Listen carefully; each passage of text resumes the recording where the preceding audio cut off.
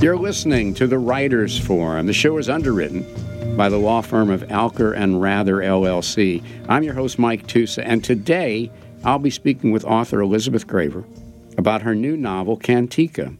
Elizabeth's writings have appeared in Best American Short Stories as well as the Pushcart Prize anthology. Her story collection, Have You Seen Me, won the 1991 Drew Heinz Literature Prize, and she currently teaches at Boston College. Welcome to the show, Elizabeth. Thank you, Mike. All right. Well, authors have sometimes told me that they start their novel with a story idea or a character idea. But your ideas for Kantika were more personal, correct? Yes. Kantika actually started with interviews I did decades ago with my maternal grandmother. How did you go about reconstructing the memoir portions of the novel?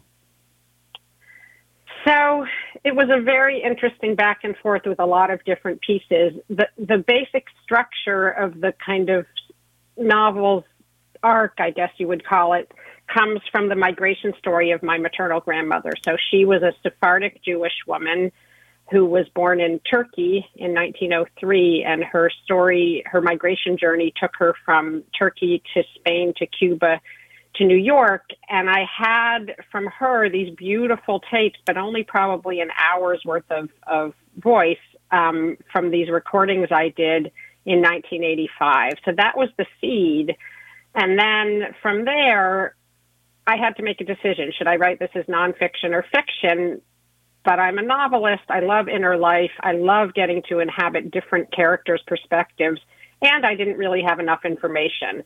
So then I went into a lot of different kinds of research. Some of it was interviewing relatives who were still alive. My grandmother sadly had died in 1992. And then I did travel and I did reading. And it was really a big mix of different kinds of research, and even in the novel itself, the kind of movement between fact and fiction can happen even mid-sentence. It really is a novel, but it's got all these little points of both real history and real relationship to my family. So it was fun and hard. Well, I thoroughly enjoyed it. And you pointing out that the novel, for those that are listening, is part fiction, part biography, and part history. It really works well together. But let me ask you this, as a writer, did you know that that's what you were going to do when you started out? Did you know you were going to bring these different threads together? I never know too much when I start. I knew I had a voice and I knew I had a really, really interesting story, but I did have to make decisions about genre. And so I ended up deciding to use photographs, which is pretty unconventional to have family photographs in a novel, and some real names. And I don't think I knew that from the beginning. I knew that I wanted this book to have some relationship to my actual family history, but it took me quite a while to find the form. Okay. Well, your family roots and those are the characters in the novel are tied up in the travails of the Sephardic Jews. For our folks listening, can you explain what and who Sephardic Jews were? Sure. So Sephardic Jews were and are Jews whose origins were in pre-Inquisition Spain and Portugal. So in 1492, and around that period, there was the Spanish Inquisition when a quite thriving Jewish community was either forced to convert in Spain or killed or expelled. Right. And so a large population went to what's now the former Ottoman Empire, including my family. And there they were welcomed, never given entirely full rights, but welcomed as guests essentially, and lived prosperously and quite well there with a very rich culture and a very cosmopolitan culture, especially in Istanbul, which was called Constantinople at the time, for many hundreds of years.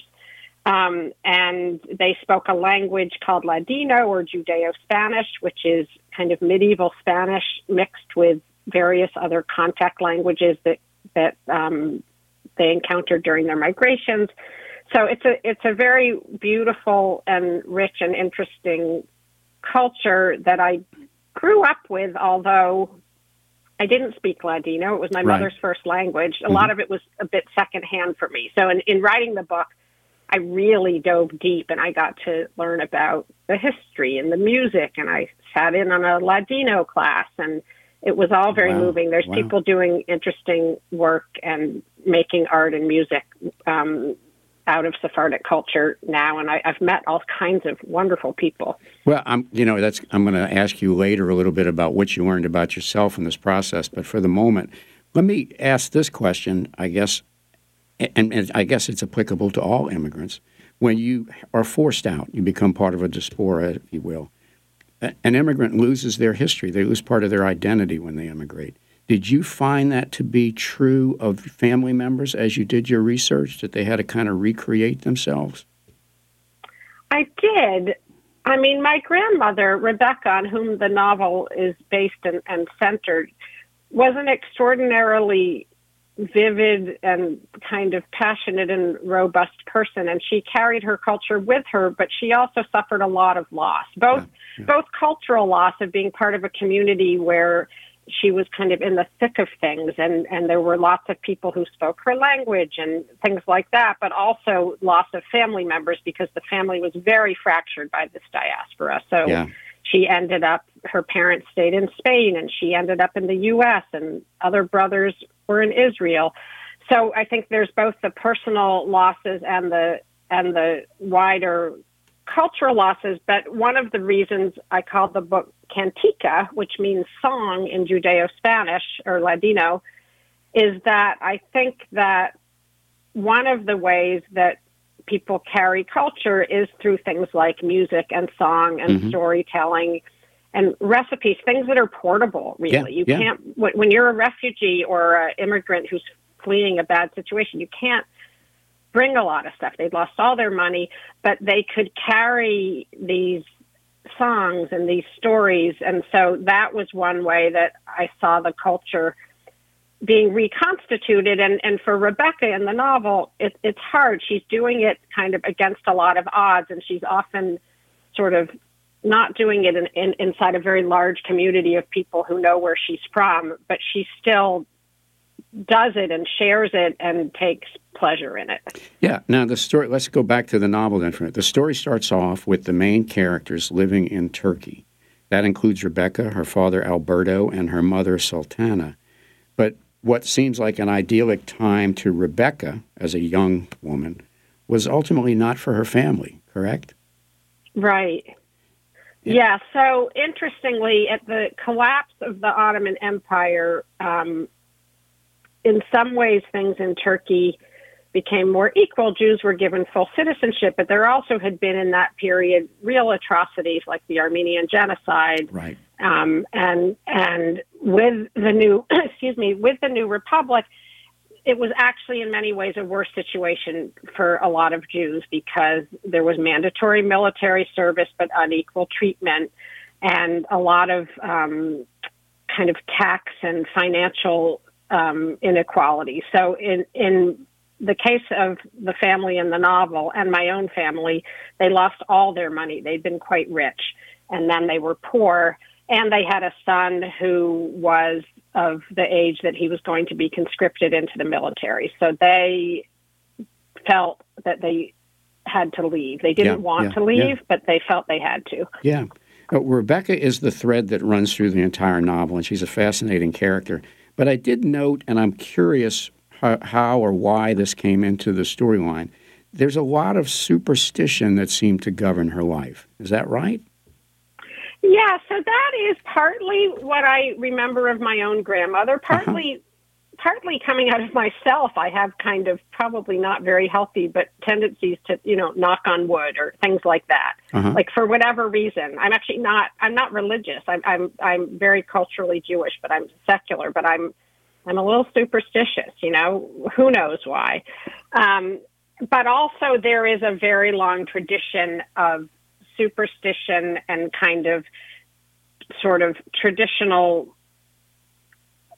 not religious, but kind of folk practices involving superstition in Sephardic culture, and that are also interestingly often share a lot with the other cultures that they were living with at the time. So the Muslim culture and the Greek culture, et cetera, Greek Orthodox. So the evil eye is one example. And you know, I'm sure you saw in the novel, Rebecca gets it from her mother, but they pin these little beads onto their clothing, and she's not sure if it's really for a good reason, but it's what her mother did, it's what her grandmother did, and she's kind of like, nah, better to do it than not. And I also viewed it almost as, again, like the recipes and songs, it's something she can take with her that's very small and that feels like a little talisman of protection in a world filled with tumult and disruption. Yeah, I think that's a great explanation for it. I wonder, as I mentioned to you, my grandparents are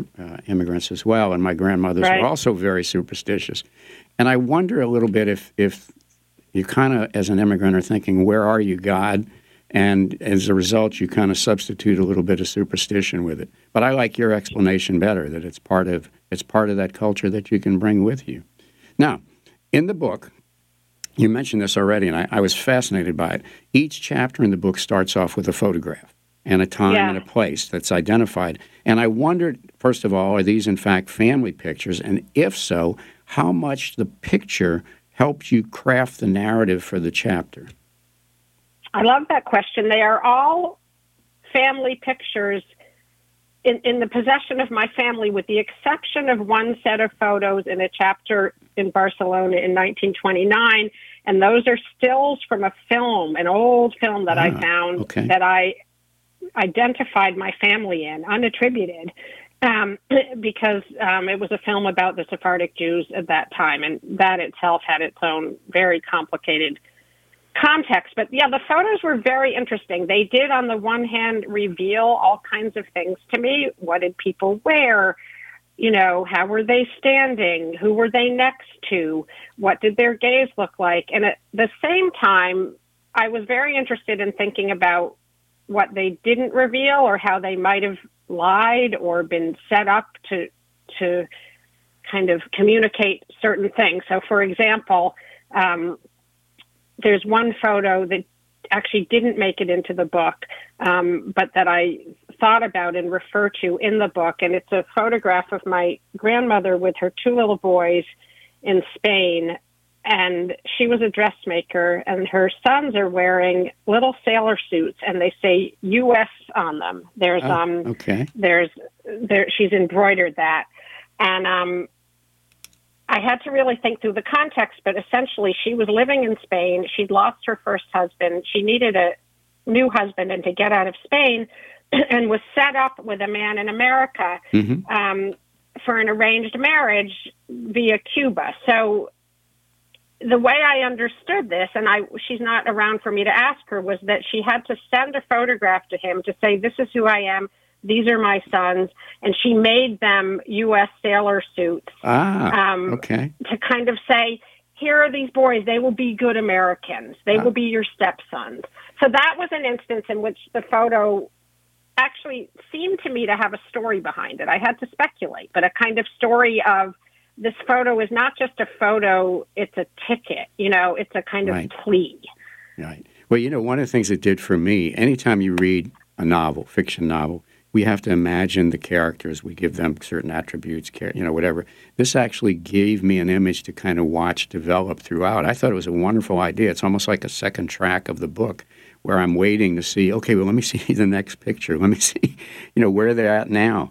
So I thought it worked really well. In the book, thank you. Well, in the book, we talked a little bit about this already, but Alberto and his family leave Turkey and they end up in Spain, I think in the late 20s.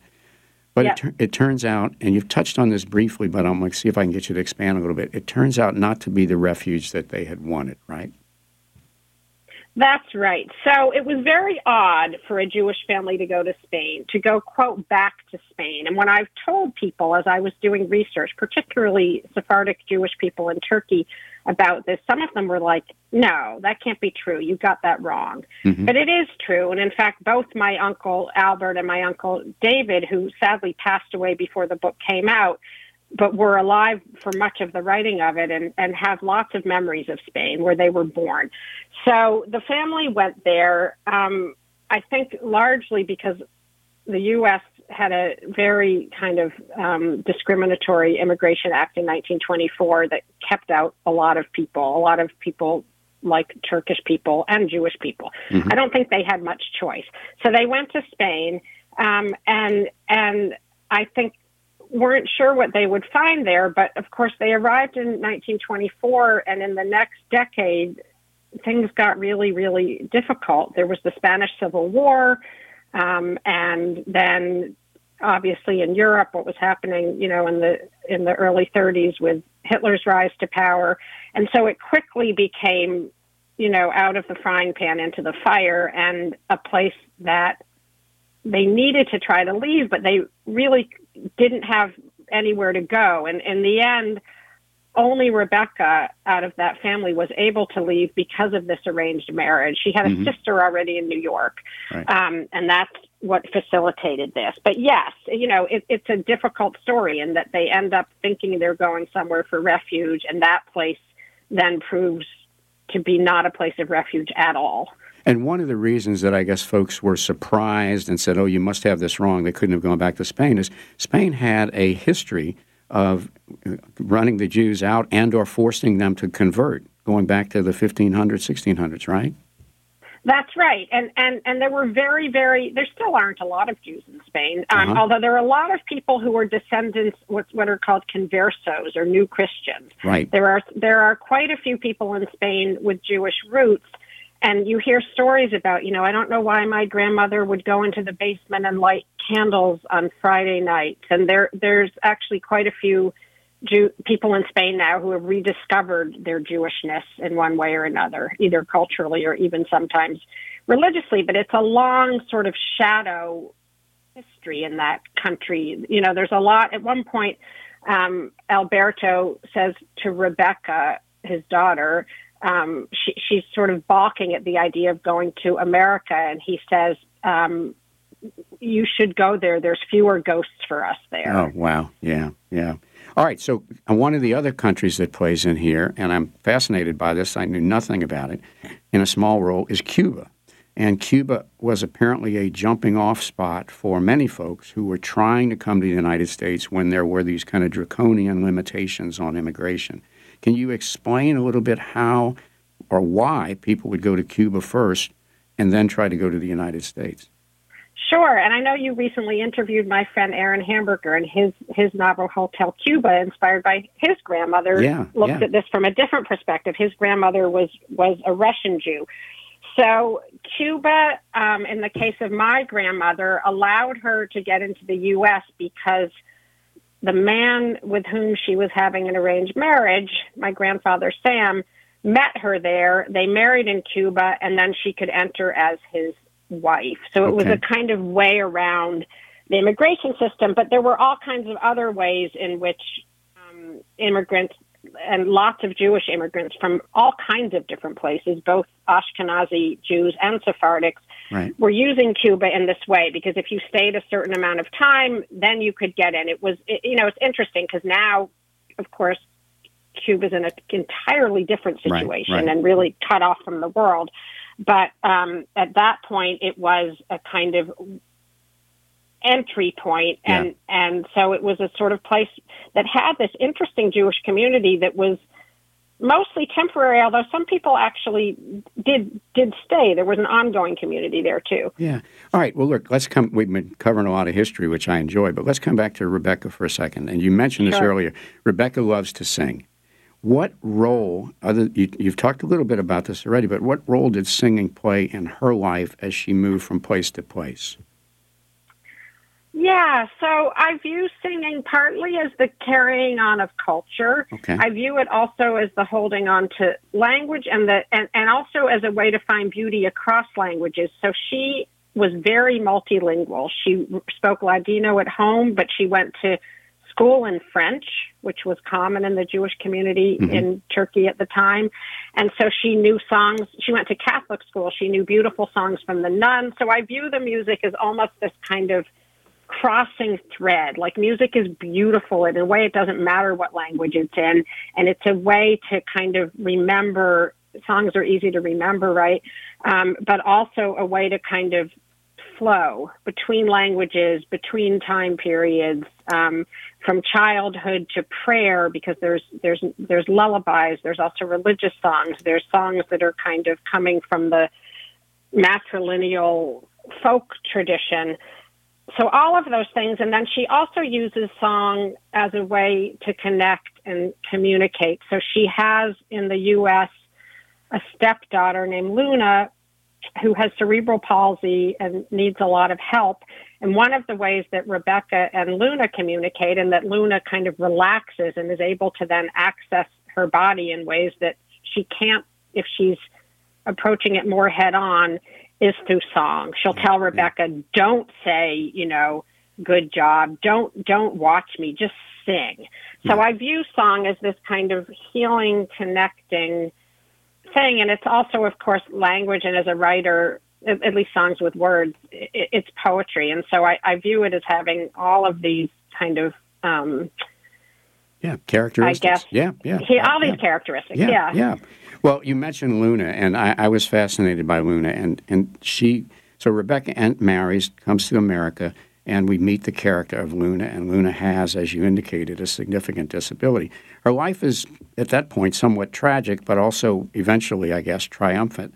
I wonder if I'm reading too much into it to suggest that her story, her life, and the way it develops in the book is a metaphor for the immigrant story, perhaps even for the history of Judaism.